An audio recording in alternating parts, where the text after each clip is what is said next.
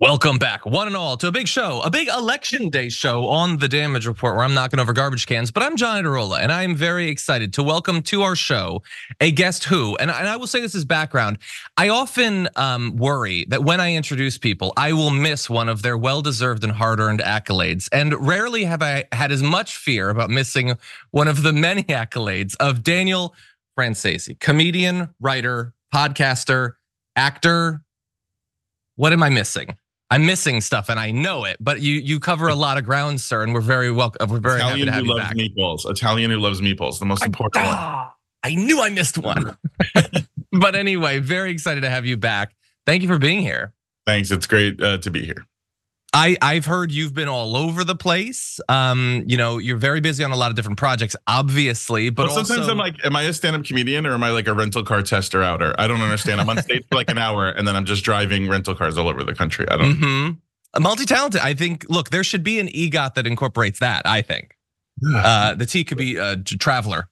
But anyway, thank you for being here. As I said in the intro, this is a big day. I mean, we have the New Hampshire primary is coming up later today. We have some news related to that, and early heads up to those of you watching that I will be participating in our live coverage and response to the primaries as it happens later on today. So definitely tune into that. That will be tonight starting at 8 p.m. Eastern, 5 p.m. Pacific. And it won't just be me, Anna Kasparian, Francesca Fiorentini, Jordan Ewell, Wazdi Lambre, Ray Vana, and Michael Shore will all be there. And we're gonna see if Nikki Haley can pull it out and extend this thing. And we're also gonna see if Biden can win, because he's been the target of deep fakes trying to mess with the election. So there's a lot going on. You're gonna wanna follow it. With all that said, Daniel, you ready to jump into some discussion about the election? Let's do this. Okay, let's do it. Okay, we're gonna zoom into New Hampshire in a bit, but we want to start broad with what could be one of the defining issue areas of the election, and you could see a Biden ad focusing on it in this. At a routine ultrasound, I learned that the fetus would have a fatal condition and that there was absolutely no chance of survival.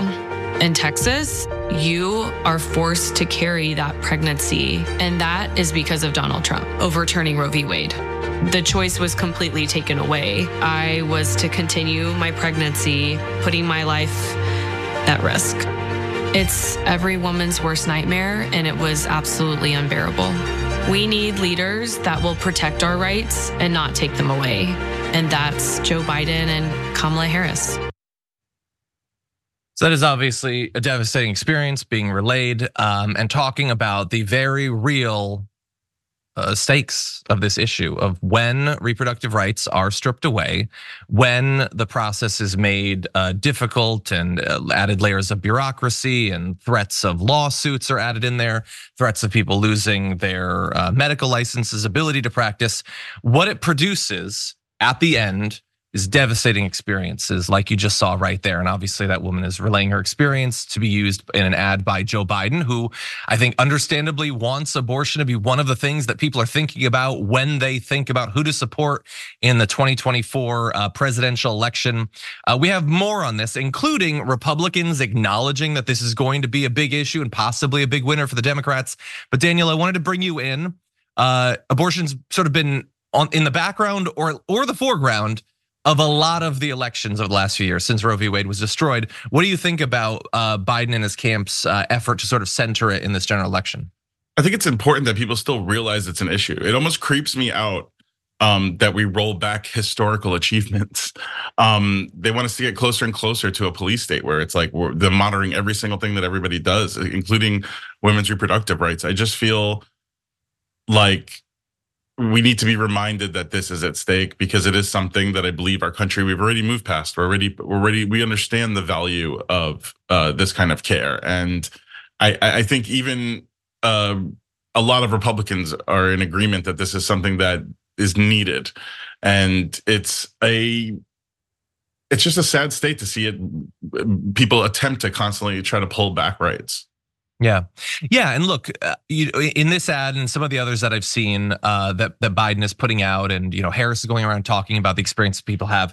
It's about like your raw ability to have an abortion, but we also have to bear in mind that that's sort of the most out in front part of a campaign that is not restricted just to restricting abortion. We see at the state level, and we hear whispers and rumbling at the federal level. They want to come for other stuff too. Like the idea that this is the only, half century old right that they want to roll back, that isn't even the extent of it. Birth control maybe might not be legal in some states. IVF and, surrogacy and those sorts of things. These are all conversations that are being had. The fact that they were able to, after 50 years of not persuading the American people of their position, but still they were able to get the Supreme Court on their side, and they killed the guarantee of the right to abortion. That doesn't placate some of these extremists. Some of them elected, some of them voters, and they want more. They remain hungry to strip more rights away.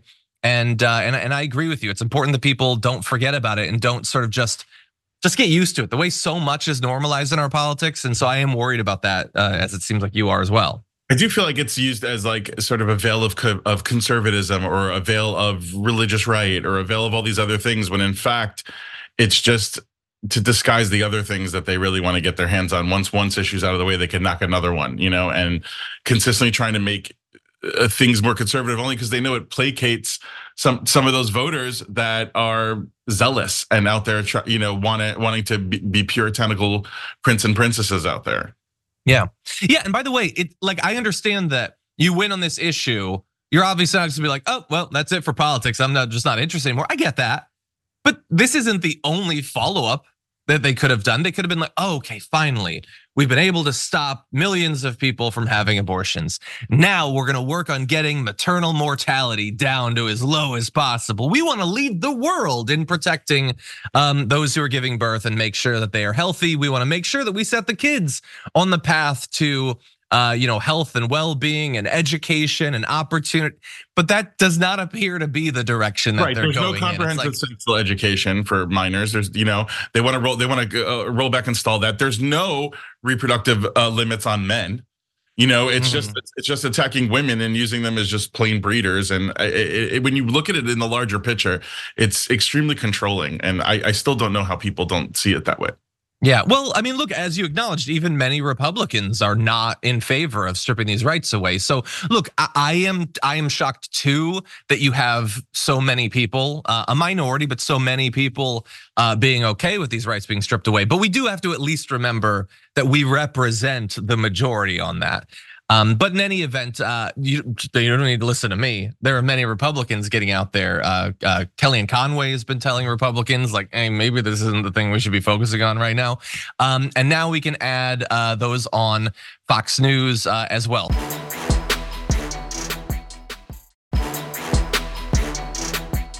So let's move to Steve Doocy and take a look at this. While the Republicans are trying to figure out who the nominee is going to be here in New Hampshire and elsewhere, you know what Joe Biden and Kamala Harris are going to do this week? They've got a number of events talking about reproductive rights. Because even though we're talking about stuff like right now, ultimately what the Democrats are going to run on closer to November is Dobbs, and how former President Trump was able to get 3 justices on the Supreme Court. It is such an effective tool. Every time the Democrats have run on that, they have won. Reproductive rights, as you know, Steve, is a spin. Freedom, it's pro-abortion. Well, first of all, it is not literally just restricted to the idea of abortion. There's a reason you use a term that talks about all of the issues. And what exactly is the spin there? It's about reproduction. It's about your rights. I understand that people use the terms they want for all sorts of things, but as terms go, I feel like it's pretty accurate, pretty descriptive, but he's angry about it. And he's not angry about the term. He's angry about the fact that what Steve Doocy said there seems to be true in election after election, even in red states, even when it's, politicians who are supporting or are rejecting these rights, when it's ballot initiatives, it does seem to be a big winner. And that clearly bothers Brian Kilmeade. And even though Steve Doocy there is just trying to advise the Republicans in what he sees as what they need to do or not do to win, Kilmeade just gets mad about it. Like, no, we should be insulting them, and we should be telling them that they're pro-abortion. Like, yes, well, Republican Party, who do you want to follow? They're both conservatives, by the way. But Steve Doocy, who seems to want you to win, or Brian Kilmeade, who wants you to feel good about it when you're losing. Okay, you guys decide. Daniel, what do you think? I mean, I literally agree with what you're saying. It's just a really frustrating thing for me to watch. I'm almost at a loss of words at sometimes because it feels like we are not asking as a people for abortion without limitation, but they're asking for anti-abortion with no exceptions. And I think that is the problem here. We need to realize that there's a lot of nuance when it comes to a lot of this stuff, and they just want to be like, no, you're just pro-abortion. That's it. That may not be the stance. There's a lot of issues like that woman's example, horrifying, that people could be caught in due to stuff like this, and to have to leave your state for any kind of emergency health care.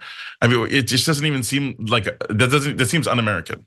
Yeah, inhuman too. Hey, Kilmeade, go to that woman and tell her that she's pro-abortion, that she just wanted one. That's it. It wasn't a devastating experience for her. It wasn't a risk to her health. It didn't deeply upset her. This woman who already had multiple kids and wants to have more, she's just pro-abortion. And look, he's not going to go as far and be as insulting and misogynistic as perhaps some of the other right-wingers are, but it's the same tone. The idea that you guys are just lazy sluts and you just want to do whatever you want to do. You monster. I used to go to a church that used to have abortion protests, and the way they would frame it is, oh, there's like these wealthy women who realize they're having another boy and they wanted a girl, so they're gonna have an abortion. Like it was so nonchalant the way they would frame that people were having abortions that I could see people getting angry and rallying behind this. But clearly that's not the case when people are telling their stories, and I'm glad that some people get their stories out there so people could know what's really going on. Yeah, and by the way, as we always acknowledge, if your worry is about the wealthy people just opting in this, wealthy people are always gonna be able to get an abortion, okay? They're not, oh God, I know that I could just fly somewhere else, but it's just so much trouble to drive to the airport. If you're wealthy, if you have the resources, you're gonna get to a place where you can get the abortion that you apparently are so hot to have or whatever. It's just all made up, it's all faux concern. It's just another way to control what people do with their bodies. And there's another form of control that Kilmeade is in favor of here. He's specifically advising Republicans to be dishonest about what they actually believe, saying, don't get into the weeks talks. Don't talk about how many weeks, 6 or 12. And why bring that up? Well, you know why. Because it looks really bad for them when they do it. He's not saying don't go for 6, don't go for 12. He's just saying, don't talk about it, because it looks really bad for us. So if you could lie to people, and then once you get in office, strip away their rights after you lied them into voting for you, that is what Kilmeade is pushing for here. Kilmeade every once in a while says a reasonable thing or says a compassionate thing, but then the rest of the time he reminds you that, goddamn, is this guy not on your side? And by the way, speaking of sides, 80% of voters, including 65% of Republicans, say that they oppose a national abortion ban. I mean, look, I understand we're in partisan, tribal, extremist times. Everybody's divided, but that is overwhelming. The country is screaming, no, we do not want this. And yet you have people pushing for it still. So I could see this being a big part of the 2024 election. Right now, Democrats are trying to get it on the ballot in a number of swing states, it to be a thing that people can be brought to the polls to vote on, which, look, honestly, the Republican Party used votes on gay marriage and stuff for the last 20 years to drive their voters to the polls. So as much as I don't necessarily want politics to be overly focused on culture war issues, if it's getting people to the polls in support of people's rights and bodily autonomy, I think that it's fair play. Any final points? No, I'm glad it is going to be reviewed on the ballot in some places because it needs to be. People need to just, confirm that, it needs to be legal.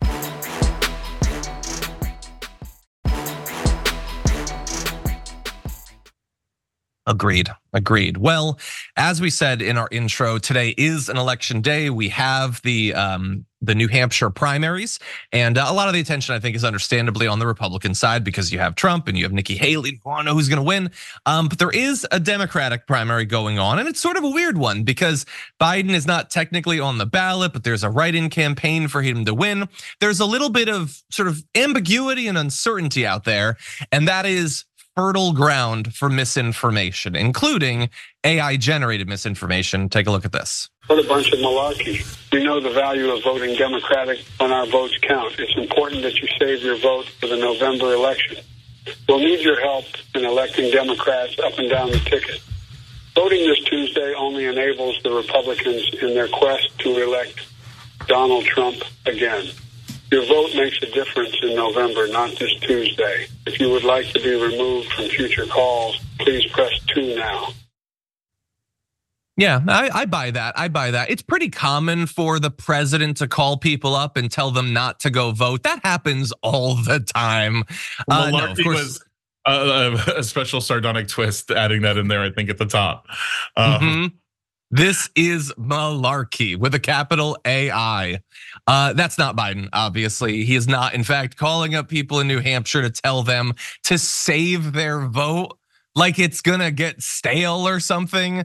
No, obviously, whether you're a Democrat, an independent, or a Republican, go vote for whoever you want in New Hampshire. But that was produced by someone to try to influence the primary in New Hampshire. I'm not sure exactly what their goal is, but a spokesperson for Biden's campaign, which is again a write-in campaign in New Hampshire, said that the calls were, quote, deep fake disinformation designed to harm Joe Biden, suppress votes, and damage our democracy. And it's being looked into by the state attorney general of New Hampshire. So what are your thoughts, Daniel?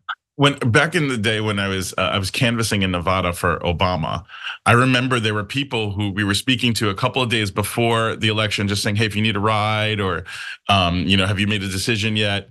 And there were people who were saying that people had met them outside of different kinds of government facilities, like welfare offices and things like that, and told them, "Oh, if you sign this paper, you're already voting for Obama. So just by signing here, you're done. You don't have to vote now." Like the trickery, and I mean that's the thing I think that surprised me. Getting any involvement or interest in politics too is like the actual mudslinging deceit that's involved in all of this. And with AI only growing, it's only something that we have to be much more astute and aware about, because this is just going to be a problem that I think is going to grow as technology grows. Yeah, right now, I guess the best they can do is spoofing his voice for a robocall, but they're gonna have videos, eventually of Joe Biden or whoever the candidate is, like directly telling people not to vote. It's going to look, particularly to people who might not be as tapped into technology, it's gonna look real, it's gonna sound real, and they're gonna believe it. And it is gonna be so easy to flood the internet with this deep fake stuff. So everybody needs to be on guard. And look, I understand there have been accusations of things being deep fakes recently that I don't buy. Roger Stone, with all of his violent threats against people, says that those are all deep fakes when people who are with him aren't denying that he said it. But that said, that's the damaging thing. Is it just the ability to produce them, the ability to claim that things that are real are deep fakes, just makes everything seem just like suspect and not trustworthy, and it drives people out of politics. And it doesn't drive every kind of person equally out of politics. It lowers turnout, which benefits generally Republicans. It benefits the status quo. I hate, and also in terms of the asymmetry here, you were talking about when you're doing, you're out there doing the canvassing and everything. And there's people who are, passing out those, trying to get people who are going for welfare or whatever to not have their vote count. And we know that every election, there's like flyers that'll go up that'll be like, due to unprecedented turnout, Republicans are voting this Tuesday and Democrats are voting next Tuesday. It's like a cliche at this point. I would never think of doing something like that. And I imagine you would never think of trying to win by stopping the other side from being able to vote. And yet, that is the context that our democracy has to exist in, where some people don't give a damn about democracy or values like that. They just want to win, and they're fully willing to use whatever tools, technological or otherwise, that they can to manipulate the result. Any other I was a thoughts? little disappointed because somebody sent me a Christmas card with Biden and Harris with their heads AI'd onto elf outfits, and they were dancing. And I really thought they sent me a dancing greeting, and I'm a little disappointed now because I'm fearful. Yeah. Jib Jab was the original deep fake. The OG, the Jib Jab. Isn't it crazy? Like do you remember the classic John Kerry, George W. Bush Jib Jab that went around? Absolutely, and not only that, but I'm also worried about like a lot of these other kind of apps that like these CapCut kind of things that if I use them, it's going to look like some kind of glitter butterfly MySpace page in 5 minutes. It's going to be really dated. I got to be careful with. 100%. By the way, obviously it's so early that it's not like we have much updates about what's going on in New Hampshire. But what we can say is that in maybe the main event, Donald Trump versus Nikki Haley. Nikki Haley won all 6 primary votes in Dixville Notch, New Hampshire, which means I don't think anything. Nikki Haley's big in Dixville. That's what that means. That's what it means, I guess. I don't know if that's supposed to be like the main political prognosticator or whatever, but she's trying to get her votes out there. Donald Trump is trying to get his votes out there, traveling to New Hampshire to insult E. Jean Carroll or something. I don't know what he's doing, but anyway, the voting is going on. And as I said, we will be providing commentary later on today. The only other thing I wanted to say about this, and I want your thoughts on it, is I feel like there's a little bit of deja vu going on right now because I saw this headline on Axios. Trump's surprise fan club, why many Dems want him to win big in New Hampshire. And the idea there that Axios is running with is that people in President Biden's team believe that Trump becoming the presumptive nominee would give Biden a much needed jolt of energy, and voters would get fired up and donors would get fired up because then they could oppose Donald Trump. And I'm not saying that that is the worst idea. I do think that once it's clear that he's the nominee, it will fire some people up. But he'll also then be the nominee and might well become the president. I feel like they're kind of playing with fire by wishing for this outcome that could end with the fall of our republic. So I'm a little bit concerned about it. What do you think? It's a kind of a big outcome to play with, like the fall of the republic. Or maybe this political strategy. I don't know. I agree with you. Part of me was wondering, like, if he ran as an independent, like, would it open up a whole new lane? In a way, like for but would it be what we ever thought independent would have been, or would it be just like, oh, all the jerks are going to this new lane? Like, I don't. It's interesting. I don't want to play around with any of the scenarios. I just want to hope for the best. Yeah, I do too. But it just feels like kids won't clean up their rooms. So if I set fire to the house, that will light a spark under their ass or something. Like, no, how about we not burn down the country? But anyway, at the end of the day, it's not up to them. And he almost certainly is gonna win New Hampshire. So everybody just buckle up because we're gonna see how this thing goes. Now, with that said, we are gonna take the first break of our show. When we come back, we are doing the difficult task here at the Damage Report of trying to keep up with the state of decay of Donald Trump's brain. We're gonna catch you up on some of his most recent missteps and slurring of words after this.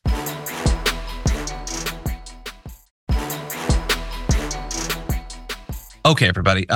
So we ended that social break on a very sad note, and I'll have more on that in our next social break. So it's difficult to transition to a sort of jokey block. So I apologize for the 180 that we're about to pull here, but we're going to talk a little bit about the man who could be president with what is left of the brain that's in his head. Here's a little mashup that we put together of some of Donald Trump's recent public comments. These are not muscle guys here, they're muscle guys up here, right? And they calmly walk to a seat, ding, ding, ding, ding, ding, ding. They've only got 17 seconds to figure this whole thing out, right? Boom, okay. Missile launch, ping, boom. We have become a drug-infested, crime-ridden nation, which is incapable of solving even the smallest problem. The simplest of problems we can no longer solve. We can't do anything. We are an institute and a powerful death penalty. We will put this on. We have to bring in the death penalty if we want to stop the infestation of drugs. But it's certainly not great for your climb, they call it climate. Where we go, what we go home. that could help us pay off the debt. You know, we have $35 trillion in debt. Reduce taxes further. I gave you the biggest we got the biggest tax cut. Nikki Haley is in charge of security. We offered her 10,000 people. They don't want to talk about that. Now we see whales washing up on shore because of the wind. Our veterans don't have cell phones, do they? You have voter ID to buy a loaf of bread. You have ID to buy a loaf of bread. What? What is?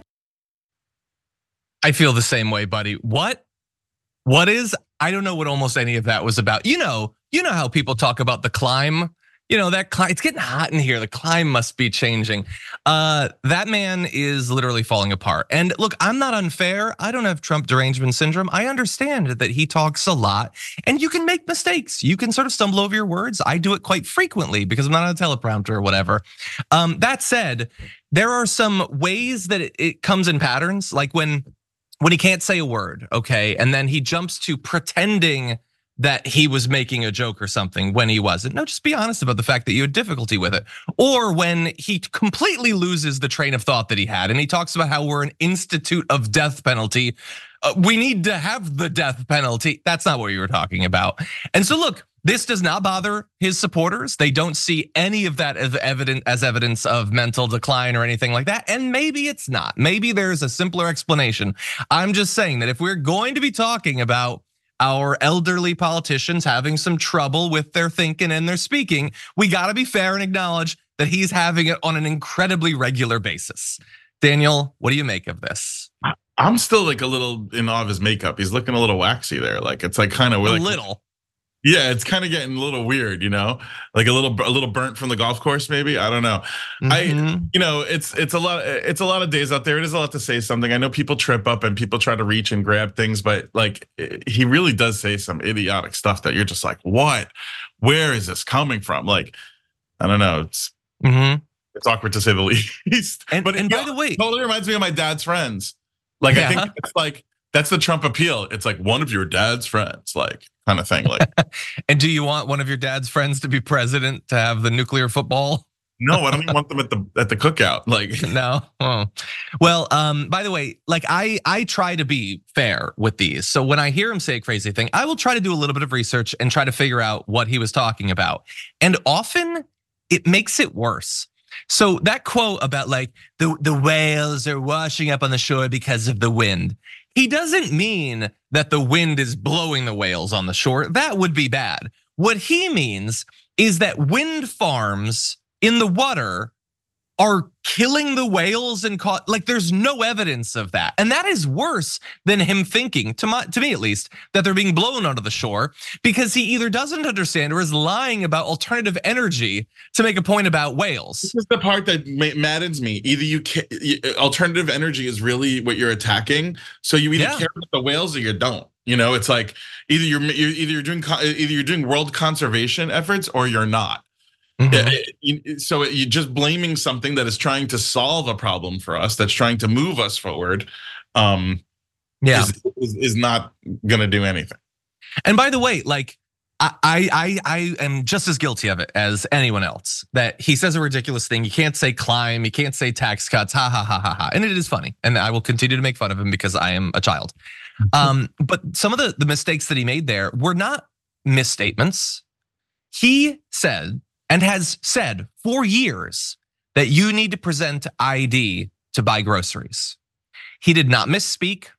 He didn't substitute Nikki Haley's name for Nancy Pelosi. He thinks that you have to give your ID to buy bread.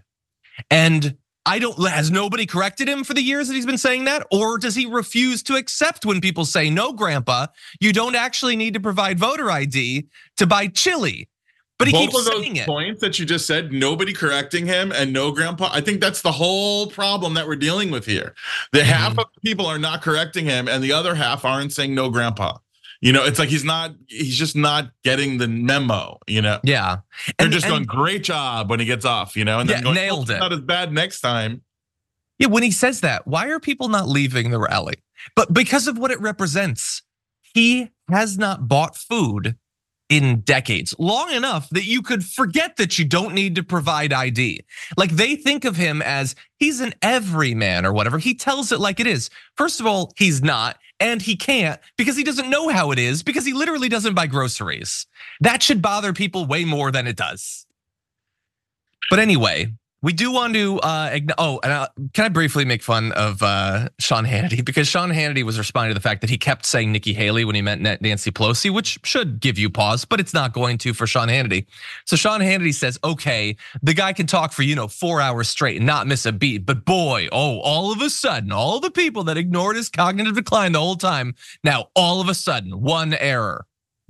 One error, Sean Hannity, one error. That was just the mashup we put together from the last couple days. We do it frequently. It is not one error. Nobody's ignoring his cognitive decline.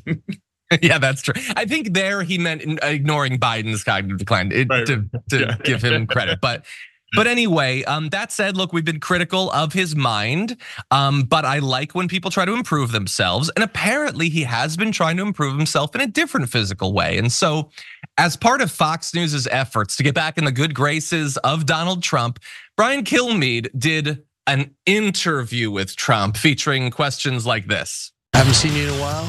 You look like you're in fighting shape. How much weight did you lose? Maybe 15, maybe 20. How? The hard way. I work. I've been so busy. I haven't been able to eat very much. I'm not able to sit down and eat like a person like you. You can sit down and eat. Me, it's a little bit tougher because you're always moving.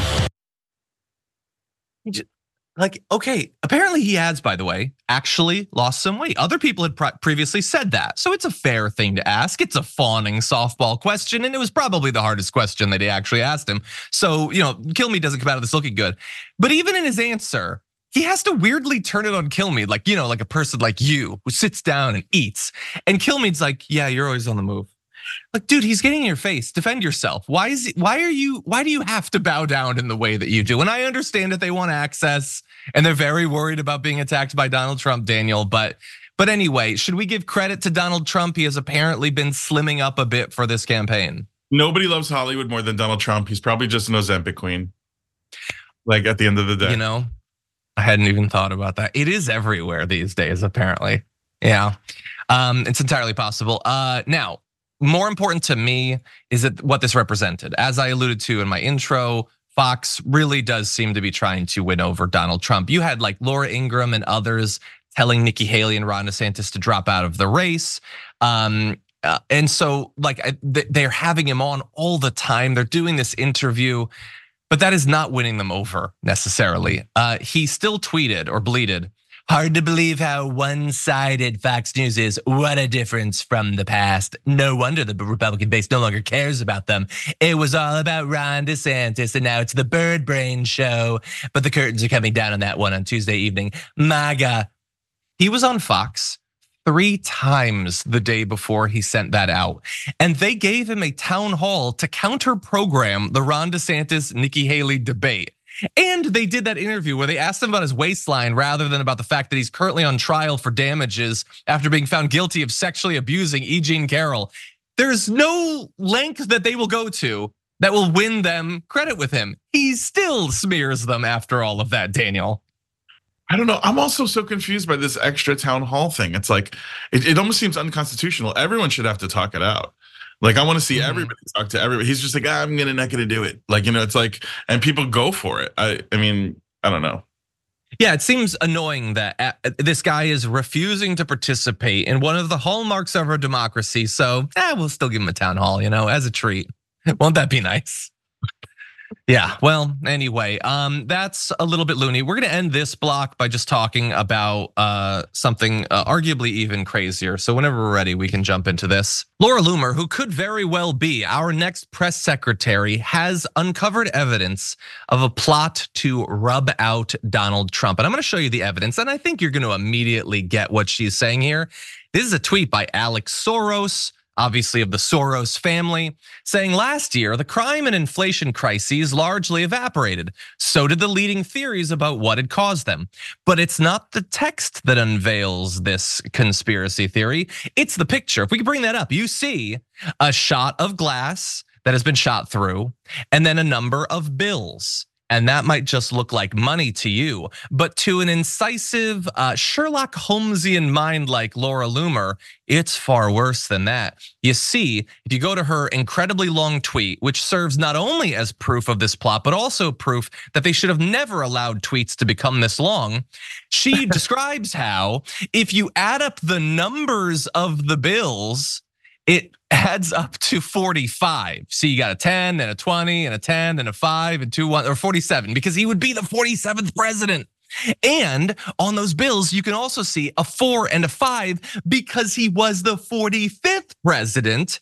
And this woman who has a large online following, and as I said, could be the next press secretary, believes that being in the thumbnail of an Atlantic article that a relative of George Soros posted on Twitter proves that the deep state is going to kill Donald Trump.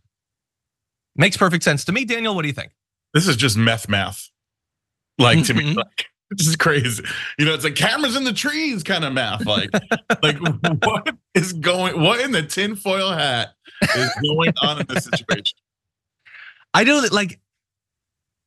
I want to know who has the free time that they just read every tweet, not only for the content of the tweet, but looking for numerology, like just it just looking feels like for they're something. dumbing us down. I just feel so dumb talking about this. Like, are you serious?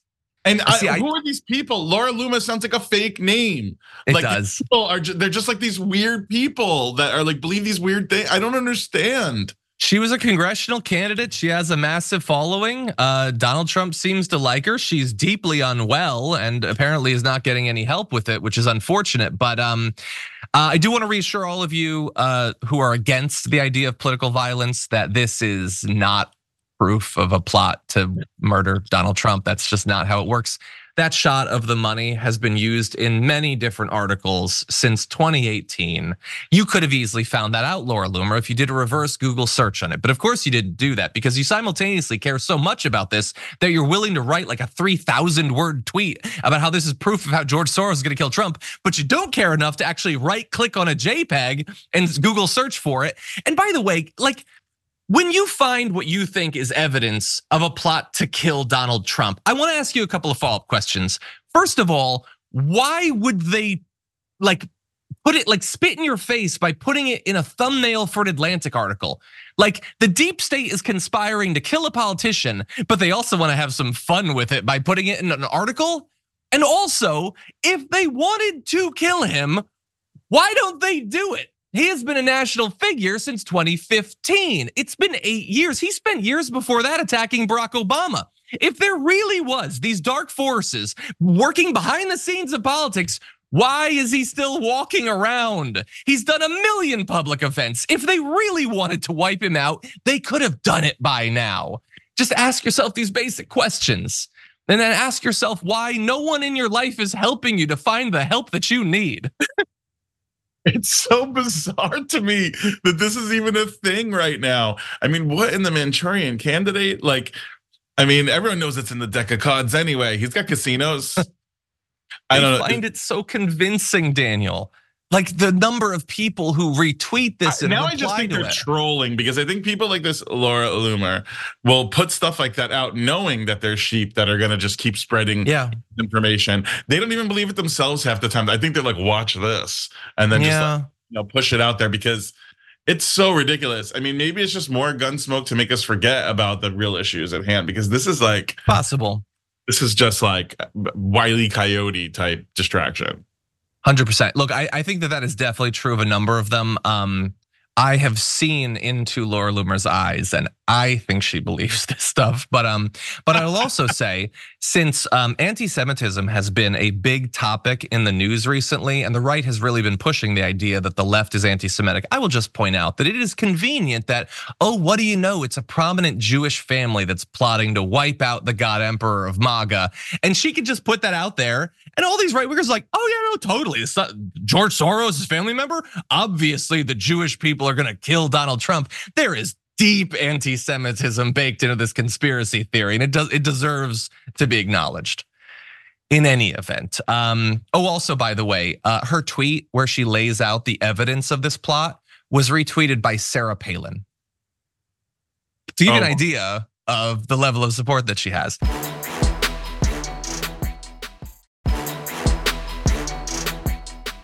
Okay, everybody, welcome back. We're gonna get into more of your comments, probably to close out the hour. But first, we have something big to talk about, which is those who will be the driving force of politics in the very near future. Let's jump into this. Gen Z is unlike any generation to come before it, both in its makeup and also the way that it thinks about the political world. And we want to dive into some of what recent polling shows about this generation, which, by the way, is already like more than 40 million strong in terms of eligibility for voting in this election. So this is not like a look forward to what it'll be like in 10 years. No, they are already a very significant force if they choose to vote, which, we're doing a repeat of 2020.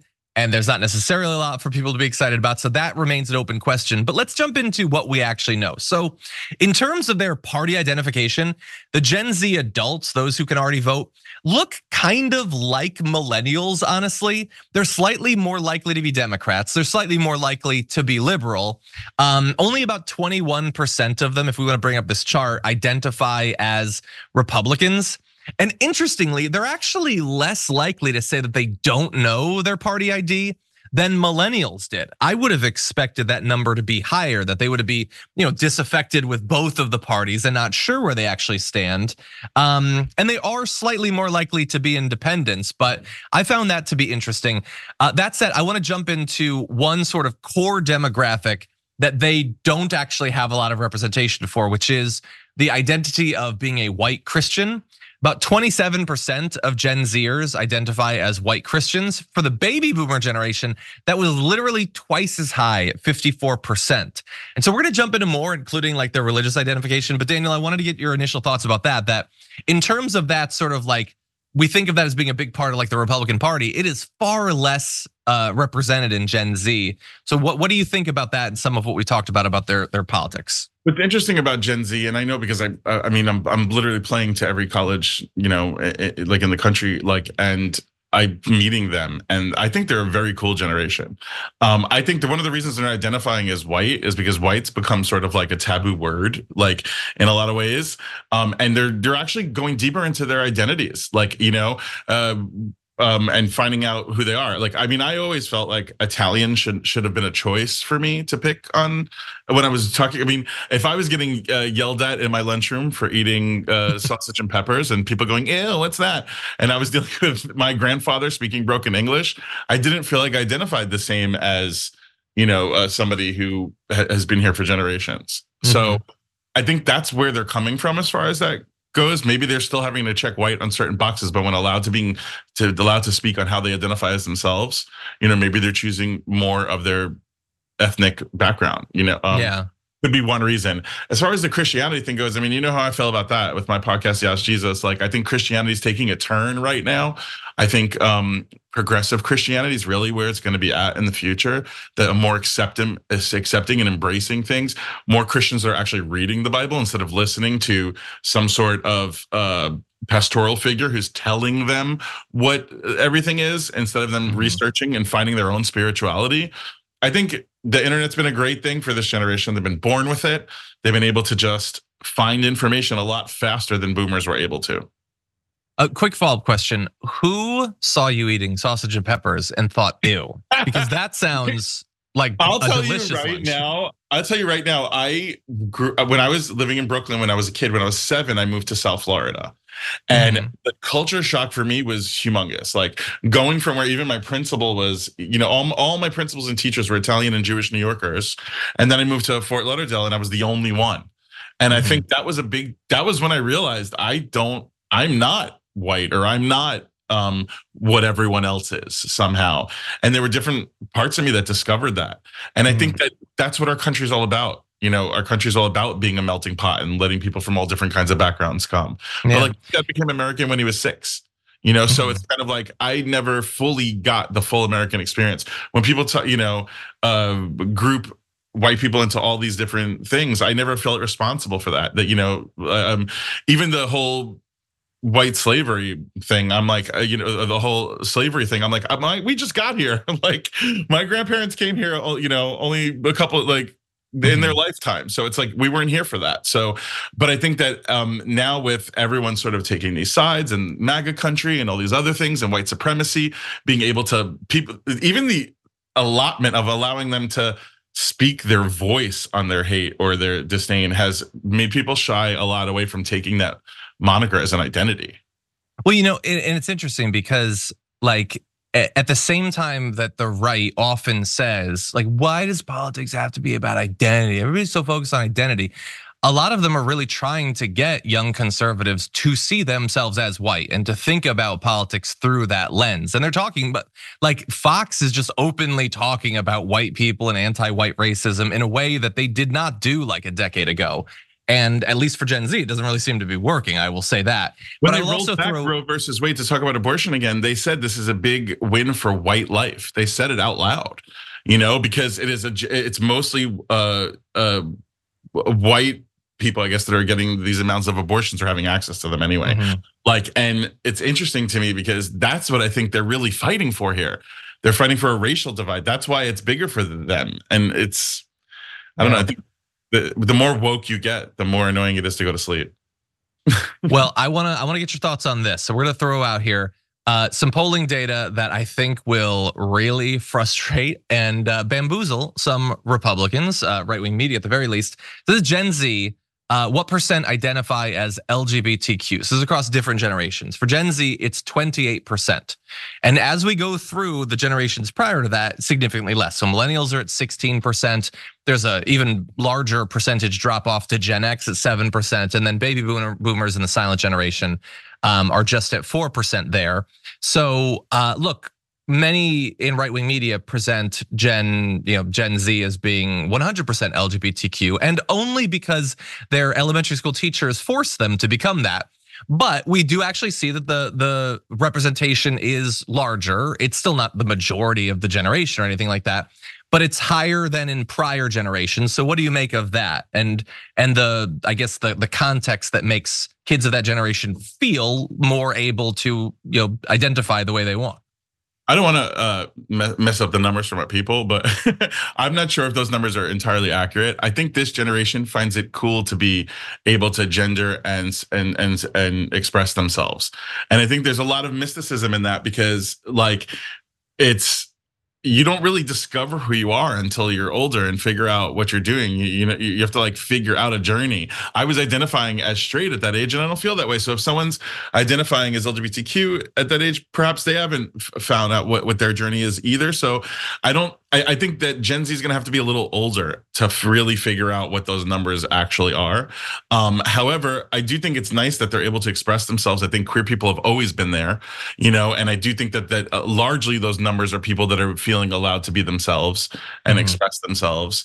But I have it is something that, and this is why there's fear in conservatives' eyes, but it is something that's for their generation becoming more cool and more accepting and more relaxed. And I think that's why people like DeSantis are freaking out over that kind of stuff, because they didn't ever have that ability or see that ability. And if somebody doesn't identify that way, then they don't see why everyone else should be able to. Yeah. But I think it's Anita Bryant's granddaughter became a lesbian. She wasn't invited to her wedding. So look at DeSantis. He's got kids, that are Gen Z. Who knows what his kids are going to end up being? And if I learned anything, it's that God has a sense of humor. So I'm looking forward to being DeSantis trans or non-binary or gay kids. Like, I'm waiting for it. I mean, look, for some of them, perhaps that will inspire them to, for the first time in their life, feel a bit of empathy. We have occasionally had Republicans who have, LGBTQ family members that suddenly now they're no longer like murderously against this community. For others, it's gonna break families. And just by the numbers, it's gonna happen. Some of these conservatives have multiple kids. Like, you do the math. And I just hope that the kids, maybe even if not inside of the family, somewhere get the support and acceptance that they both need and deserve. Well, if you're a kid out there, or if you know one out there, just know that there's a tribe that's waiting for you, that loves you. There's your group of people out there that are waiting to find you and see you and be around you. Like, we love you already. So, just take your time and you'll be fine. But I also think that, every time they've tried to silence my people, it's never worked out for them. And I say that I think every time I'm on the Damage Report over some sort of issue. And I feel like that's where we are today. It's like this 28% are growing up to vote. They're growing up to run. They're growing up to rebel rouse. So be ready. Mm-hmm. Be ready. Well, we're ready. Are you ready, everyone? But anyway, what you should be ready for is get ready if you stay ready. 100%. No, I was just trying to be slick, which clearly that's not how I should identify. Okay, that's the end of the first hour, everyone. If you're just listening to the podcast, thank you so much. Remember, as always, there's other content that goes out for our YouTube channel. And on the other side of this break, we will be talking about more topics, including the GOP coming for your porn. So everybody watch out and hold on to your butts, because we'll be right back.